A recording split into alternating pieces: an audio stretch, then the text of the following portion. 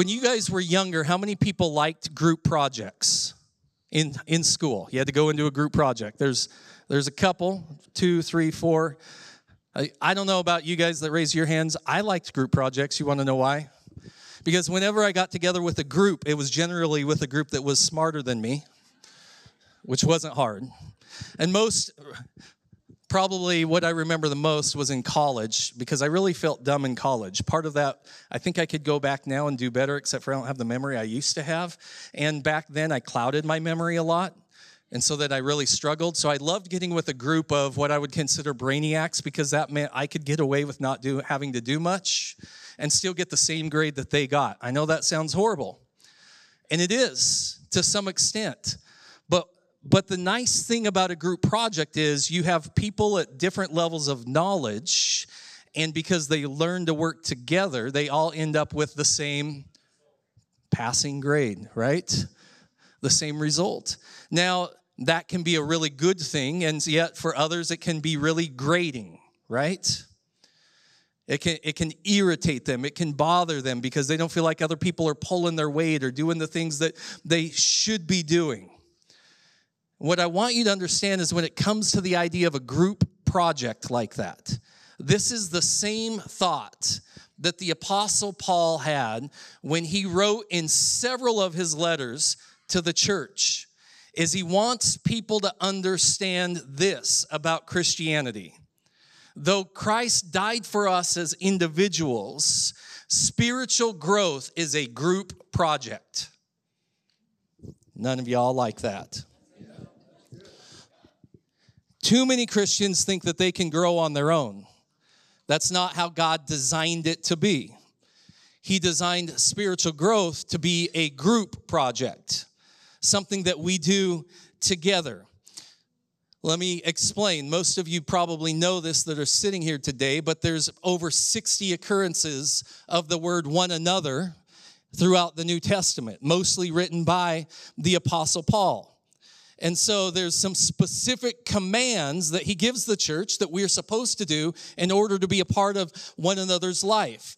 And here's the deal. If you're not connected to other Christians, then you're going to have a very difficult time obeying the one another commands. Just a few of the one another's this morning. Probably the most popular one that is spoken to the church, to the group project, is he commands them to love one another. Everybody say love one another. More than 15 times, the Apostle Paul would write what Jesus had already spoken and expected to take place, is that you would love one another. He goes on and he writes things like be devoted to one another. That's having a commitment to each other. Somebody say commitment. Nobody likes commitment, do they? But it's having a commitment to each other. And commitment, as I've talked about many times, is much stronger than trust. Committed means you may not always trust, but you're still committed. And that's what happens in marriage if you have a healthy marriage. You break each other's trust at times, right? But you're still committed to that person no matter what, because you're going to rebuild that trust each and every time something happens. He talks about living in harmony with one another. He talks about building up one another. He talks about admonishing with one another, bearing with one another, comforting one another, forgiving one another, and praying for one another. There's multiple things, whether we like it or not. We're all involved in the group project. Romans chapter 12, verse 5, Paul, in his greatest theological explanation in all of the Bible, I believe, in Romans, he would write that we are members of one another. Not individual, but we are members of one another. Everybody say one another. So these commands are impossible to live out if we are not connected to one another, to other Christians. And so as we continue in our series, I want you to know this is Paul's mindset as he begins to close out chapter 6, verses 1 through 5 this morning. If you have your Bible, turn there. I'm reading from the New King James Version. If you don't, let's stand. And I just feel like reading this together. If a man is overtaken in any trespass, you who are spiritual, restore such a one in a spirit of gentleness, considering yourself, lest you also be tempted. Bear one another's burdens, and so fulfill the law of Christ. For if anyone thinks himself to be something when he is nothing, he deceives himself. But let each one examine his own work, and then he will have rejoicing in himself alone and not in another. For each one shall bear his own load. Lord, I pray this morning, your living word transform our hearts. In Jesus' name, amen. Let's be seated.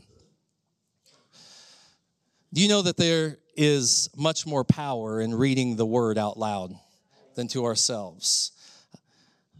Before we move forward into these verses, I want to glance back to help give a context for where we're going from Galatians chapter 5. In Galatians chapter 5, verses 15, it gives us a picture of how the Christians in the Galatian church or throughout the churches of Galatia may have possibly been treating each other. When Paul would write to them and he says, but if you bite and devour one another, beware lest you be consumed by one another. What's he talking about? He's talking about a bunch of Christians who gather together and try and do life together, but they bite at each other all the time. And in biting, they're taking chunks out of each other's lives. And if they're not careful in doing that, then they will devour, not just devour the person they're taking bites out of, but they will literally end up devouring each other. What does that mean? It means that the more that you bite against somebody else, not only are you destroying that person and their faith, but you could possibly be destroying yourself as well. And so it's the destruction of the church in general. However, in Galatians 5:25, Paul gives us the key to the Christian life when he says that if we live by the Spirit, we will also walk in the Spirit. And so in Galatians 5:26, he tells us if we want to be strengthened, then we have to avoid belittling other believers. And what does he say in verse 26? He says, let us, everybody say us. This is speaking to us this morning. Not become conceited. What is conceited? A little cocky, a little arrogant, thinking you're a little bit better than other people. Provoking one another, envying one another. You know, the word provoke there means to challenge somebody to a contest.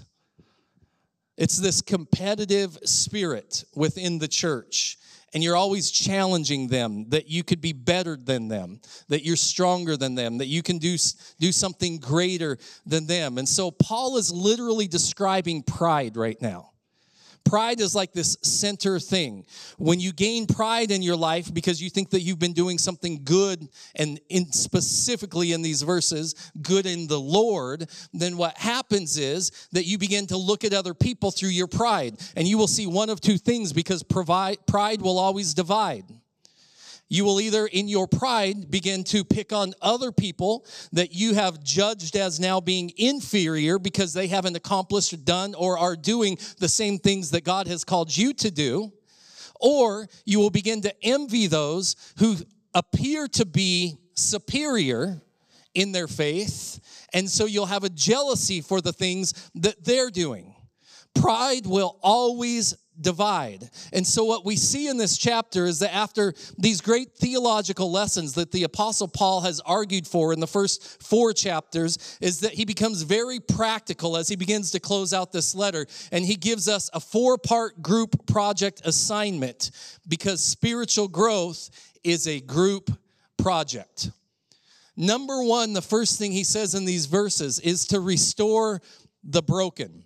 Verse 1, brethren, if a man is overtaken in any trespass, you who are spiritual, restore. Everybody say restore. It goes from an individual to a group project. It's not just about one person, but it's about a group. You who are y'all who are spiritual, restore such as a one in a spirit of gentleness, considering yourself, lest you always also be tempted. What I want you to hear is this letter specifically isn't written to a bunch of new people that decided to attend church one Sunday. This letter isn't written to people who are unsaved, who have no knowledge of Jesus. This letter right here, this section of the letter, isn't written to somebody who's rejected Jesus and walked away from their faith. This letter is written to those who are the family of faith. They are written to the believers who gather together. This is written to the assembly. This is written to the family of God specifically, because he still relates to them as a brethren and a person that's a part of them that has been overtaken. What does that word overtaken mean? Believe it or not, it means to be taken by surprise, unexpectedly, before they were made aware of what was overtaken them, like it came up from behind and overtook them. Now, I've always been one to say that whenever we sin, we quickly make a conscious effort or a decision in our mind that we're going to go ahead and do that.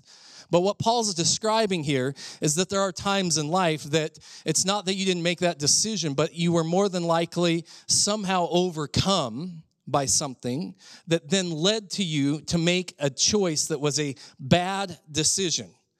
It was sin in your life. He calls it a transgression, and he uses a different word for what we might think of as normal sin.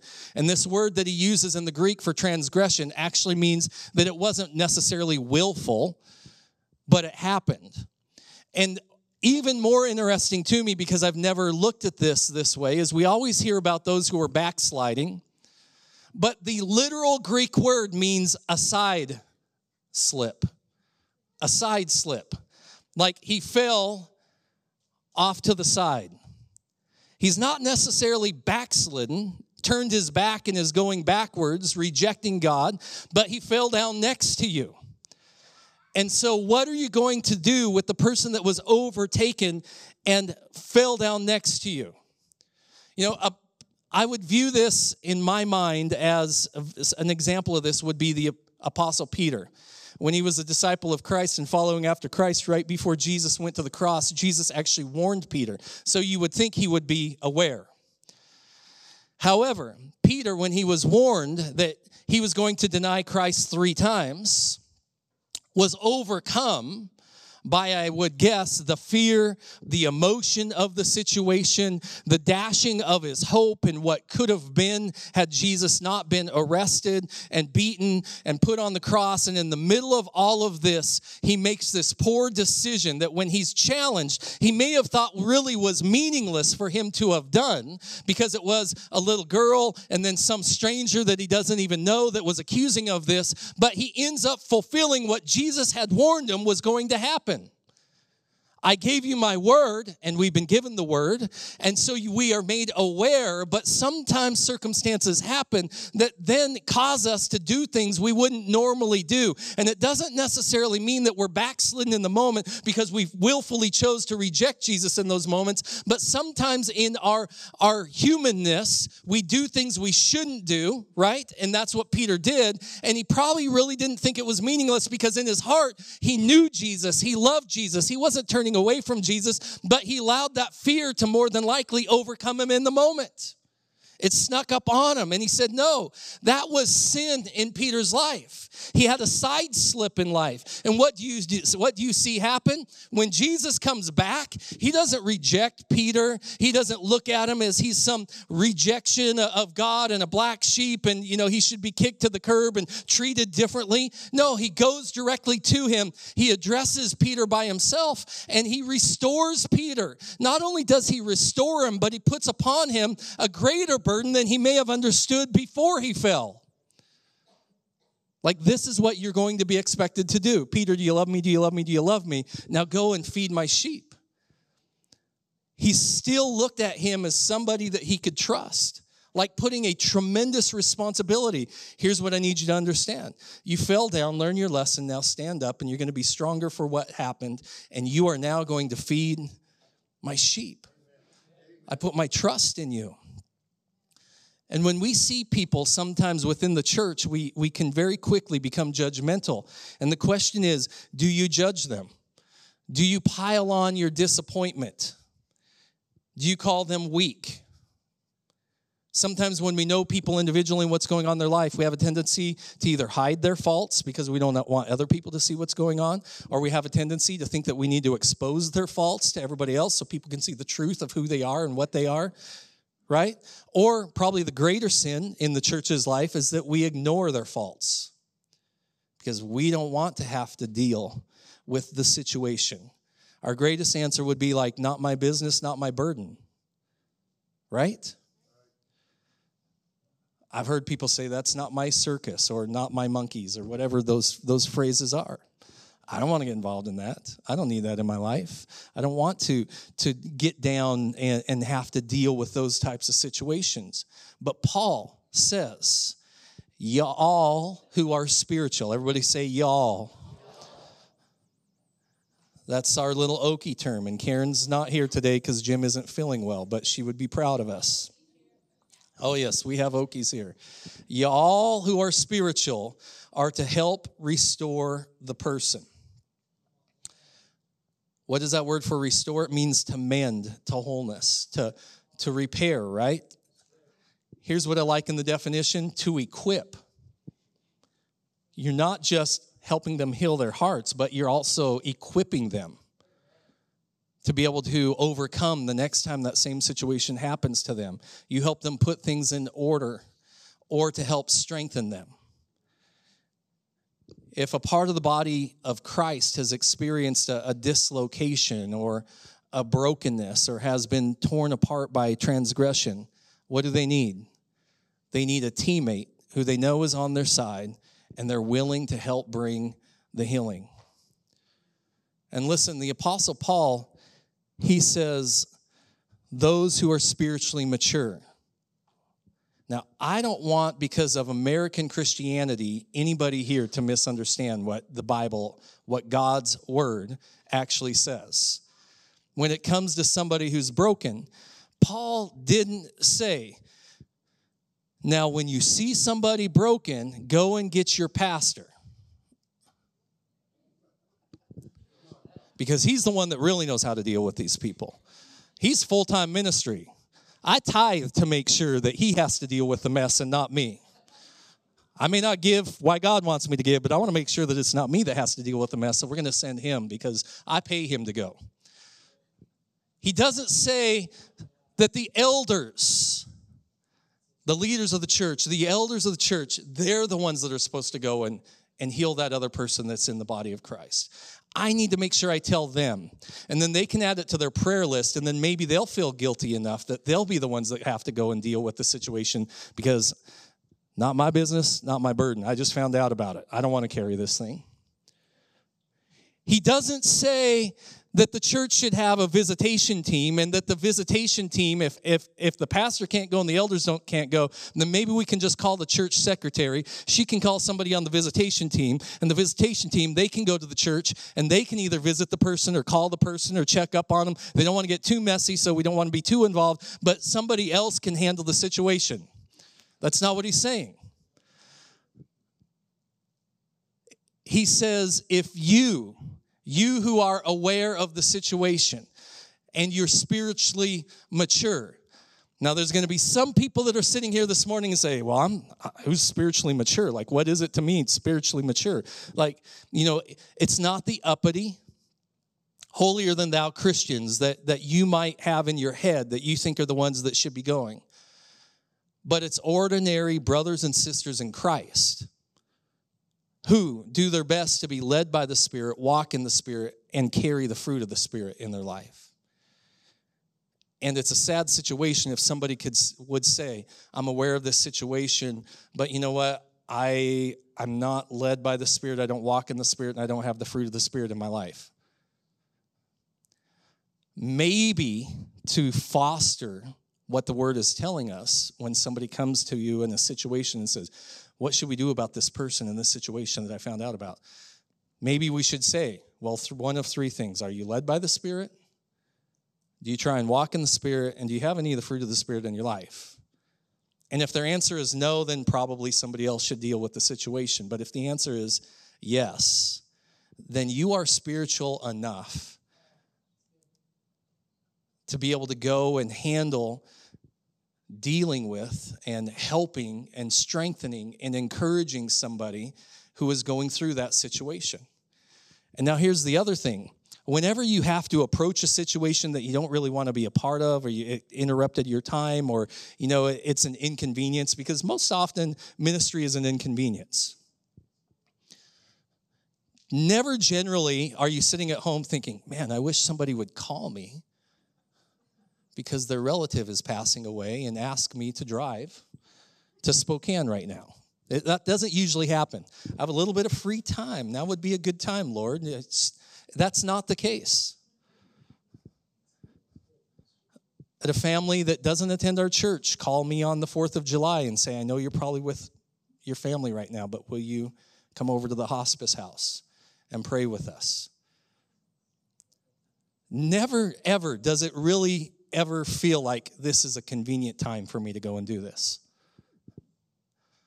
And so you have to be so careful when the Lord calls you out of your comfort zone or what you want to be doing to go and minister to somebody, that you minister to them with a right heart. And Paul makes this very clear to the church, that the spirit in which you're supposed to minister to somebody who has been caught up in a situation is with gentleness. Everybody say gentleness. What is gentleness? In its definition, it's meekness or humility. It's the idea that you're going to go to them as somebody who is even considered to be lesser than. You're there to drop yourself, to lower yourself in order to help lift them up in this moment. The idea is that when a friend is down, you don't blow up the situation, and you don't think you have to announce it to everybody, but Paul's idea here is that you give them a touch with tenderness. You touch them with tenderness. And there's really a twofold reason. That gentleness, that tenderness is both for them and for you, believe it or not. Because the second aspect of what Paul says about this is he says, in doing this with gentleness, you need to consider yourself or you'll be tempted. Everybody say consider. When you're going to address somebody in the situation, you want to do it with gentleness. That's a place of humility and meekness, because you need to be paying attention to your own life, to your own soul, to your own spirit, to make sure that you don't get caught up in sin yourself. 1 Corinthians chapter 10, verse 12, the Apostle Paul would write to the church and he says, if you think you're standing strong, how many people think they're standing strong? Yeah, nobody wants to raise their hand right now. If you think you're standing strong, be careful not to fall. What's he saying? You start thinking that you're strong, there's a great possibility that you're going to be the next one to trip and fall down.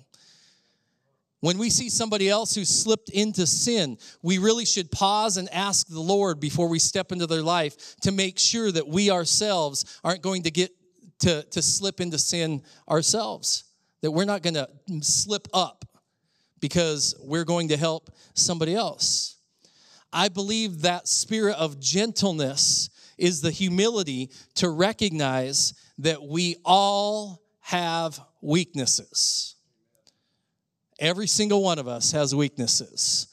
And so gentleness helps those who are broken receive. Because if you come down on them, they might not be so willing to receive what they need in order to be healed of what's going on in their life. So it helps them have the ability to be able to receive. And then it also helps us because we can give what's needed for restoration, because more than likely we're giving out of our own weakness, not out of our pride. Some of you may have read recently, I always have these news feeds that I'll read through, and there was a European man that was visiting the Colosseum in Rome. And this has been over the last 2 weeks. And he was there with his girlfriend. And so he thought it'd be really cool, because, he's in love with his girlfriend, to carve something that would be memorable into a 2,000-year-old building structure.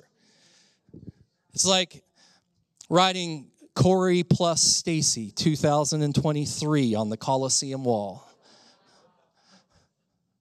People 2,000 years from now will know that Corey plus Stacy was here in 2023. How sweet, right? And so because it's this building, this architecture of antiquity and, something that's precious, not just to the Italians, but to those throughout the world that are able to look back on the history of the world. Of course, you have the possibility of like a $15,000 fine and 5 years in prison, but they had grace on him and he was allowed to go back to Europe, and then he wrote a letter of apology. And I don't know what kind of punishment will come out of that, but that's not important. What's important isn't the punishment, but what is done to bring restoration. So when the officials see the damage that's been done to something that is considered so valuable, do you think that they're just going to write it off? Do you think that they're just going to ignore it? You think they're just going to, it's wasted now, we'll just knock it down and get rid of it? No, more than likely, they will probably make sure that they get specialized people who have the ability to bring restoration to what was damaged. And those guys will go in there and they will do their best to make sure that it is completely restored as if it was never damaged. And what I want us to understand this morning is this is exactly what God is saying to you and I.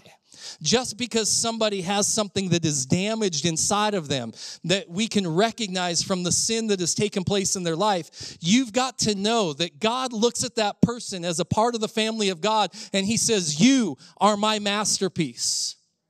And though you may have damage on the masterpiece, it doesn't mean that you ignore the damage on the masterpiece or you decide to just get rid of it because it's been damaged, but that you are to take people who are spiritually mature, specialized in the Word of God, that have the ability to intricately come in, get involved, and bring full restoration to that person. And it's more than just saying, I'll pray for you. What does Jesus say about the neighbor that comes and asks for the bread and the guy tells him, go away, I'll pray for you? Like, that's not enough. The one place that prayer isn't enough is when God calls you to answer the prayer. Are you willing to humbly help restore what God considers to be so precious and so valuable? Because spiritual growth is a group project. Point number 2. Relieve the burdened. The first thing we're called to do is help restore the broken. The second aspect of our group project is that we're then called to relieve those who are burdened. Verse 2, bear one another's burdens and so fulfill the law of Christ. What does it mean to bear? It means to help carry a heavy load, a load that's so large that it's overwhelming. What I want us to understand is verse 2 is different than verse 1. The idea here is that a burden isn't the same as a trespass. A trespass is sin, but a burden is more than likely when somebody in the family of God has a sickness, they have a financial difficulty, that they have, a broken dream that has taken place, they've lost their business, they've gotten fired from their job, that they, are in financial difficulty, they have family problems, possibly even the death of a loved one. What we're talking about is an issue that isn't sin, but it's an issue that's large enough that it is robbing the joy of Christ in their life. That it's weighing them down on their journey through life and stopping them from being able to really move forward. Now, here's what I want us to notice as Paul closes out this letter to the church, is he isn't necessarily even so concerned with the burden, what it is, or what burdens could be, or the individual that's burdened themselves, as he is concerned about every aspect that he moves forward talking about is the person or the people who are called to help those who are burdened. Pay attention to that. He's not so worried about the person that's burdened and what burdens they have. What he's worried about is the people that are spiritually mature amongst this person, if they will handle, how they will handle that situation in that person.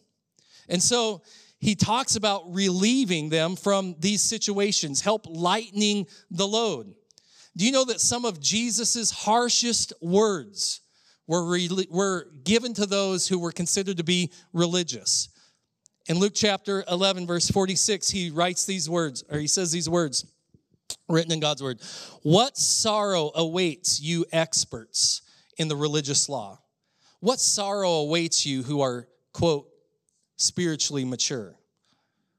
For you crush people with unbearable religious demands, and you never lift a finger to ease their burden.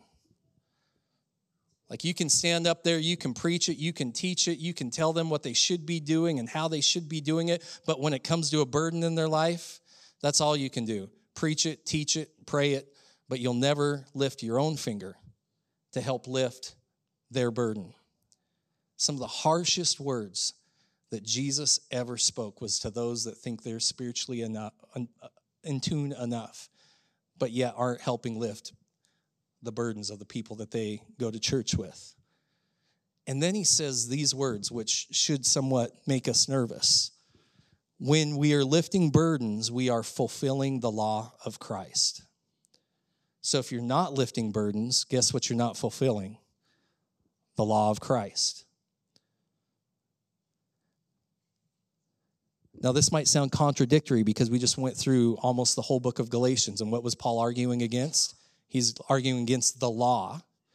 But he was arguing against the Mosaic law, the Old Testament law, and the idea that we have to fulfill this in order to be saved. But Jesus' law, the law of Christ, is the law of love. It's summed up in John chapter 13, verse 34, when Jesus would say, so now I'm giving you a new commandment. Forget everything else. I'm giving you a new one. Love each other. Love one another. Just as I, Jesus, have loved you, you should love each other. I think sometimes as we grow in our faith, we forget how Jesus loved us. We think that he loves us for who we are right now, but he loved us for who we were in the beginning. I am amazed, if I can go off script for a minute. When we went through the book of Galatians and the Apostle Paul described God's plan in his life from his birth, God had a plan for the Apostle Paul's life. Now, we might look at the Apostle Paul and think, of course, God had a plan for your life, because look what you did. You wrote 2/3 of the Bible. You spread the gospel to the known world at the time. You're the one that endured persecutions and suffering and famine and beatings that took place in your life. Like, you're somebody special. Of course, God had a calling on your life. But no, what he was really saying when I read through that is this, that when Paul was the one that was called Saul, and he was looking at other Christians as being the enemy, and that he oversaw the stoning of Stephen, and he rejoiced in that and even held people's coats and was like, yeah, stone that dude that's calling himself a Christian right now, that God had a plan in his life, a purpose in his life, that God loved him, that God died for him, that God wanted to do something inside of him. That I'm talking about the Paul that was Saul, that he would get given the permission, seek after the permission, in order to chase after Christians. It's not just going to happen by circumstance, but I'm going to do my best to go out and destroy Christians. I don't want to just destroy the ones that I'm near, but I want to go out into the rest of the world, and I'm going to destroy Christians everywhere because they don't know what they're doing. Their beliefs are wrong, and so I'm going to kill me some Christians. I'm going to slaughter some Christians. In the name of righteousness, I'm going to destroy this faith. That in those moments, God had a plan, a purpose, and it was good that Jesus Christ died for him, that he loved him right there then. He didn't love what he was doing, but he loved the masterpiece that he created because he had a greater plan and a greater purpose for his life. And when I look at what Jesus Christ has done for me in my life, I don't want to look at what he's doing right now. Yes, I'm thankful for what he's doing right now, but I look back over the years and I hear people talk about, when you were younger and you got drunk and you wrecked this car and hit a telephone pole and flipped upside down in the creek, and it was the middle of winter and you had to walk a couple miles in snow to get to your uncle's house, that you survived something like that. There was a lot of dumb things that God must have been with you. And years ago, I probably would have said, no, God probably wasn't with me. I wasn't serving him at the time. But now I look at what the scripture says and I say, you know what? God knew me. He loved me. He had a plan and a purpose for my life, even in the mess, even in my rebellion. He loved me in my rebellion. That's how great his love is. That he was looking at the future of my life, and he was waiting for the day that I would surrender my heart and I would begin to serve him. And that's what God is doing for every single person that's broken outside of these walls. So now I'm giving you a new commandment, love each other just as I have loved you. Don't forget don't get caught up in the hype. What's Jesus saying? Just as I have loved you. Not for where you're going right now. Yes, he loves you for where you're going right now. But just as Jesus loved you, even when you were broken and a mess. That's the love that Jesus had for you, has for you, and will always have for you. And that's what he's saying right now. When you look amongst the family of God, the people that you call your spiritual family, that you in theory are connected to in a church setting, you are assembled, you seek God together, you journey through life together, and you see somebody else that's broken, that you would have that same love for them. The mess doesn't turn you off. Because you know that God has a plan and a purpose, and you're going to love them like Jesus loved them. When you see somebody who's been rocked by reality or that they have the weight of the world upon their shoulders, our response should always be the love of Jesus. Sometimes, honestly, we don't even know how we can best, give people that love, the love of Christ. But I think that the one factor that Jesus set a precedent for is if you don't know what love would do in that situation, is what would you want love to do for you? And at a minimum, go out and do that and express that love. Because spiritual growth is a group project. Number 3, this is the idea that sometimes we need to repent for bragging. So we're to restore the broken. We're to relieve the burdened. And God knows we won't do those things if we're too full of ourselves. So the third thing is to continually be repenting for the conceited, arrogant temptations that come into our life. Verse 3, the apostle would write, "For if anyone thinks himself to be something when he is nothing, he deceives himself." Now, he's not trying to knock all of us and say that we're nothing, but what he is trying to get across is the same thing he would say in Philippians about us emptying ourselves like Christ emptied himself, that he has come to the place that he will serve, that he will come underneath, that we will lower ourselves in order to help lift other people up. Verse 4, "But let each one examine his own work." Pay attention to what you're doing, and then he will have rejoicing in himself alone and not in another. The implication to what he's saying right here is that if we refuse to restore the broken or to relieve the burdened, more than likely it's because we think that we are better than others. It's so easy for us to look down our nose, and I know nobody here would say these kind of things, but sometimes you look at somebody's life and you think, well, they probably deserved that. Or you look at them and you say, they're so weak. They just can't handle the pressure. I saw it coming. I don't want to get involved. Or you would say, I'd never do something like that. How quick we are to condemn and look the other way as we pass by on the side of the road or the opposite side of the church, or we stay away in a different aisle because we've quickly condemned somebody else. And usually our ability to be quick to condemn somebody is equal to the inflated view of ourselves. You're more quick to condemn the more highly you view yourself. However, if we would all just simply remember where we came from, if we would realize that we are nothing apart from the grace of Christ that we studied in this book, that we are conscious of our own weaknesses and our own sins, then we would be much faster to forgive rather than condemn the weaknesses and failures of others, and be more willing to help. Now, it's not a perfect example, but it's an example that I want to point out. You know that a couple Sundays ago, there was a broken down motorhome out in the parking lot. You guys For those who came to church 2 Sundays ago, you saw a broken down motorhome at the back of the parking lot. Of course you did. And the other thing with that broken down motorhome is it was parked the opposite direction of all the parking spaces, which because it's summertime, we're not as worried about right now, but it would have at one time really caused a complication.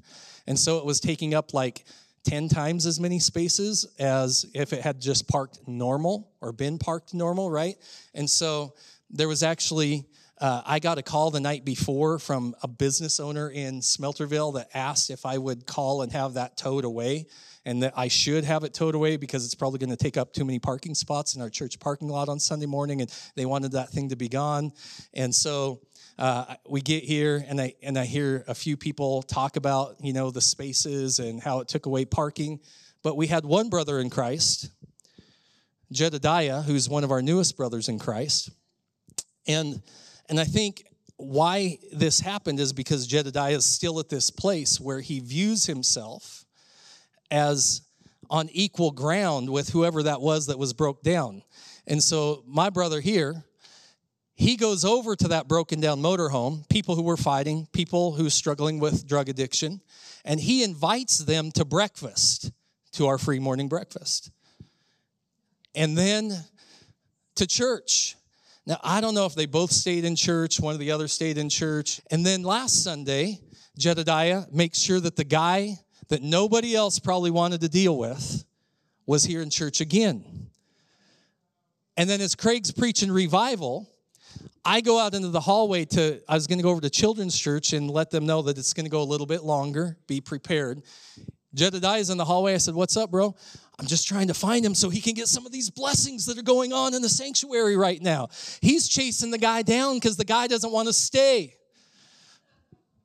to make sure that he gets part of the blessing of the service that's taking place in church right now." Why? Because he views where his weaknesses are as he's no better than the guy that's sitting out, drug addicted, and in a mobile home that's parked sideways in the church parking lot, right? But how many of us, and this is Corey included, walk past what we see because we don't want to bear the burden of somebody else's mess? I'll just mind my own business.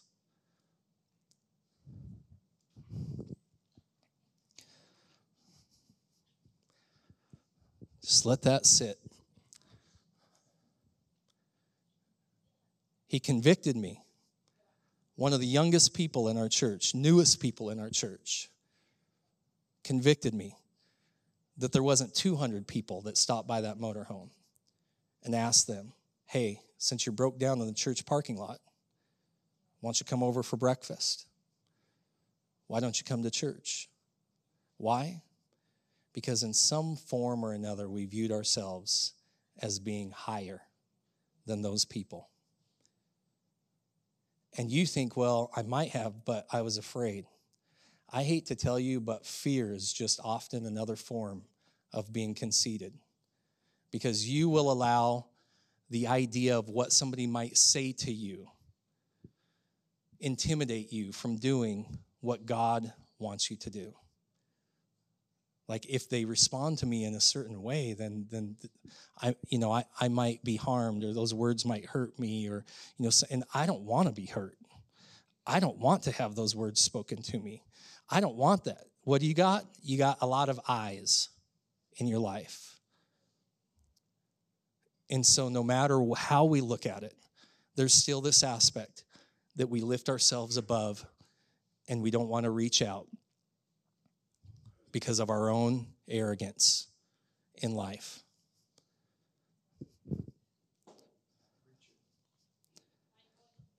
Spiritual growth is a group project. Everybody say group project. And when we're walking in pride, guess what? We are not fulfilling the law of Christ. How good does it feel when we recognize we're not fulfilling the law of Christ? Point number 4 is respect your boundaries. So you had restore the broken, relieve the burdened, repent of bragging, And now respect your boundaries. Everybody say respect your boundaries. For each one shall bear his own load. Each one shall bear his own load. What's this different than verse 2? Verse 2, it referred to an overwhelming burden that a single person couldn't carry by themselves. In verse 5, the word for load here, it's like the invoice that is part of a freight. It's a tiny little bit of a whole big thing. They're still expected to carry their own load. It's the invoice of the whole thing. Or it's a task or a service that has been given. That's the figurative aspect of this. And so it's something that's small and light enough that anybody could carry. It's the difference between carrying a backpack or a boulder. We can all carry a backpack, but we're all called to help in carrying the burden that is too heavy for somebody else to handle. But there's an aspect that we're all responsible for. And here's what I want to say to some of you this morning, is that some of you, you're the kind of person that has a tendency to want to take on everybody's cares and concerns. That you see what's going on and you think we need to help here and we need to help there and we need to go do this and we need to go do that. And why isn't the church helping here and the church isn't helping that person? And why aren't more people involved in helping over here? And you see all of these needs and all of these burdens that are going on everywhere. And you think it's your responsibility to help in every single need that you see. I want to tell you, if you ever go overseas to somewhere where Michael Bushebi lives in Kenya, you're going to be overwhelmed with burdens that if you're not careful, it will destroy you because there's so many. But we're not called to carry the world on our shoulders, right? Maybe you feel like that because, you're an empath. You have those feelings of other people, or you have this genuine compassion and you really want to help people. Or maybe it's quite possible that you're codependent and you have the need to feel like you're needed. And so you fulfill that by trying to help every single need. God isn't asking us to carry the world on our shoulders. The second aspect of this is there's people who struggle in the opposite direction. They get burned out. They get burned out on life. Sometimes they get burned out by Christians. Sometimes they get burned out by doing ministry to others. And then they're burning out. They really don't want anything to do with anybody else's problems. And so the opposite happens. Rather than wanting to meet everybody's needs, then they pull away. They don't want to be involved again. They don't want to throw themselves back out there. We aren't expected to carry another person's backpack. But when even you're burned out, you have to be so careful that you don't back so far away that you aren't willing to fulfill the law of Christ in your life. Helping lift the burdens of the lives of people that are in the family of faith.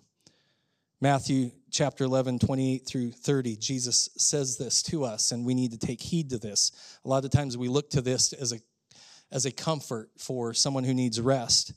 Jesus would say, "Come to me, all you who labor and are heavy laden,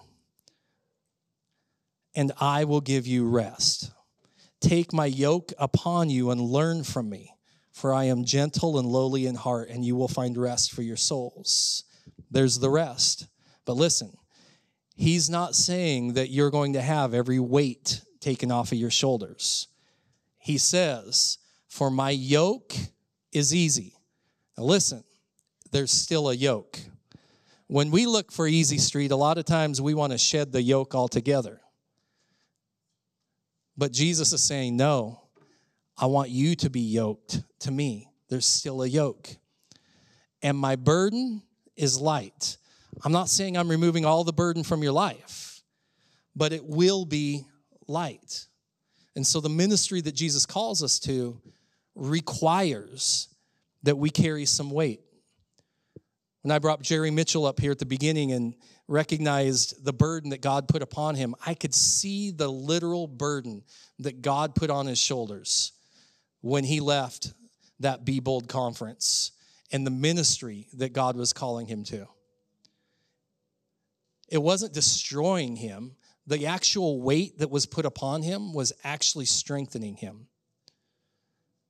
God was calling him to be strengthened in his faith and to step out into a place that was uncomfortable to help lead young boys into becoming men of God. that weight is good. But sometimes what happens is we allow it to become such a heavy burden to us that it becomes harmful to us. Harmful to us and our relationships with other people, us and fulfilling the law of Christ, us and even our relationship with Jesus Christ. And here's the deal I want to caution you with this morning, or try and help you with, is that if you feel that when you're in ministry, when you know God has called you to do something, if it's too heavy, because sometimes there's a boulder so heavy that somebody's got placed upon their shoulders, is that it requires more than one person to be involved in their life. It's quite possible that you need to build a team, that you need to have several people that are reaching out to help lift that burden off of that person's shoulders. That we are willing to go out, be bold, and ask other people, hey, our brother and sister is struggling right now. Like, let's gather around them. Let us gather around them and help lift this. Because if I'm trying to do it all by myself, it's going to burn me out too. And then two of us are going to be struggling. Or it's quite possible that you need to focus more on what specifically the burden is, the ministry is that God has called you to, because you're trying to throw your net out and catch too many people that need help, when God has only called you to help this group of people or this person, whatever it might be. It's interesting to me that the Apostle Paul, again, he doesn't address the people in sin or with the heavy burden as much as he's using them to make a practical point to the church. He's less concerned with their burdens right here and more concerned with addressing those who are supposed to be helping the burdened. It's an aspect of who we as Christians are supposed to be, even when we're carrying our own burdens. I don't know if any of you have heard of Dr. Fumio Shigeto. I didn't hear of him until Friday. But I was reading this story, and I just want to share it with you guys because I felt like it was so fitting. Dr. Fumio Shigeto was a doctor in Japan when we dropped a bomb on his nation. On the day that the atomic bomb was dropped over Hiroshima, he was a young physician who was about a mile outside of the city. And he was waiting for a trolley that was going to take him into work, into the hospital where he worked. And so he was standing in line. And the line stretched from where you get on to behind a building. And so he was actually standing just behind the corner of the building when the bomb went off. The most powerful weapon the world had ever seen. And at that distance, he was partially sheltered from the blast that took place behind the building.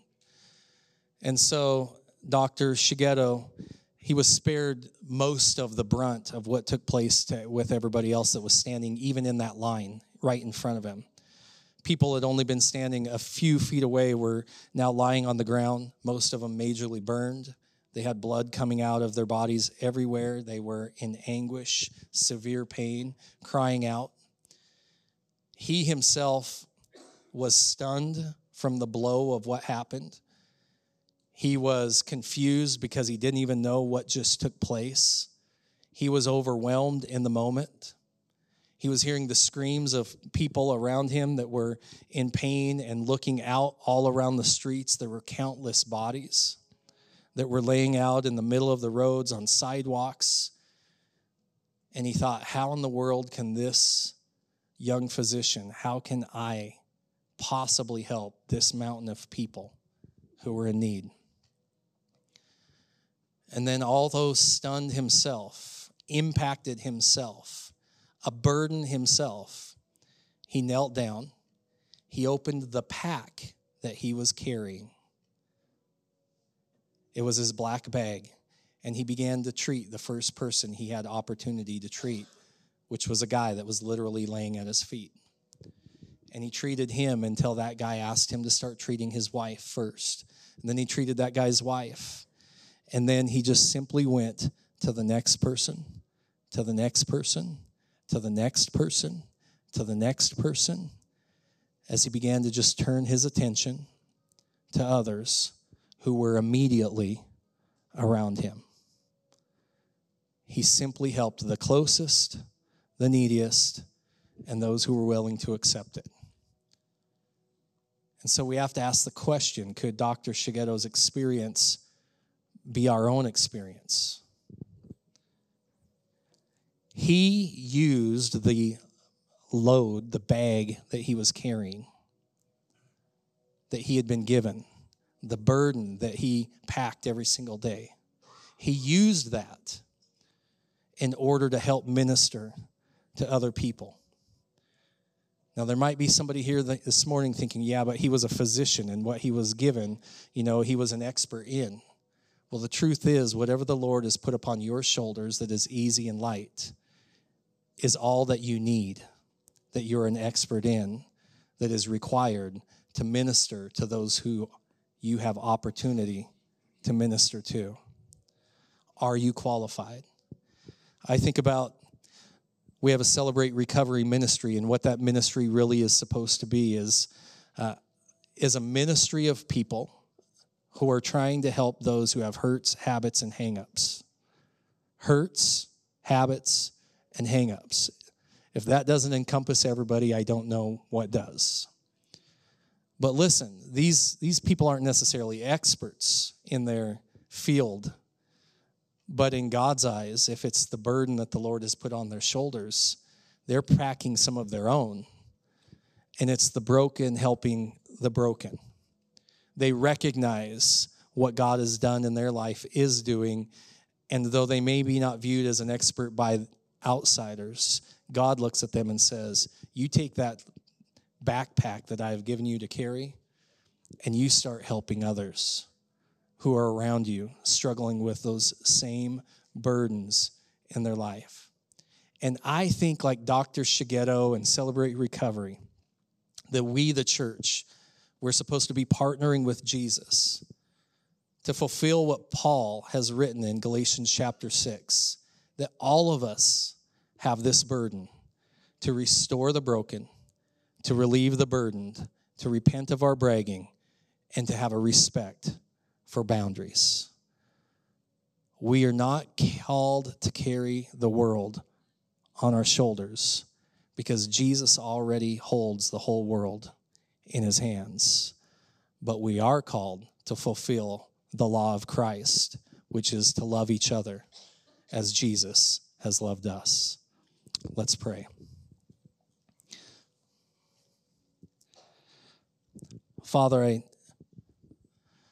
ask this morning that as we hear your word, have heard your word, that it will be seed that lands on good soil in our heart.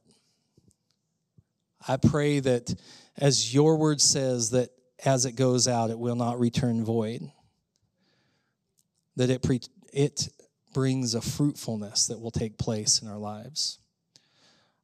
Lord, I pray that we will have eyes to see those who are broken and those who are burdened. Lord, that we will understand the burden that you have put upon our shoulders, what it means, what it represents, and what we're called to do with that burden.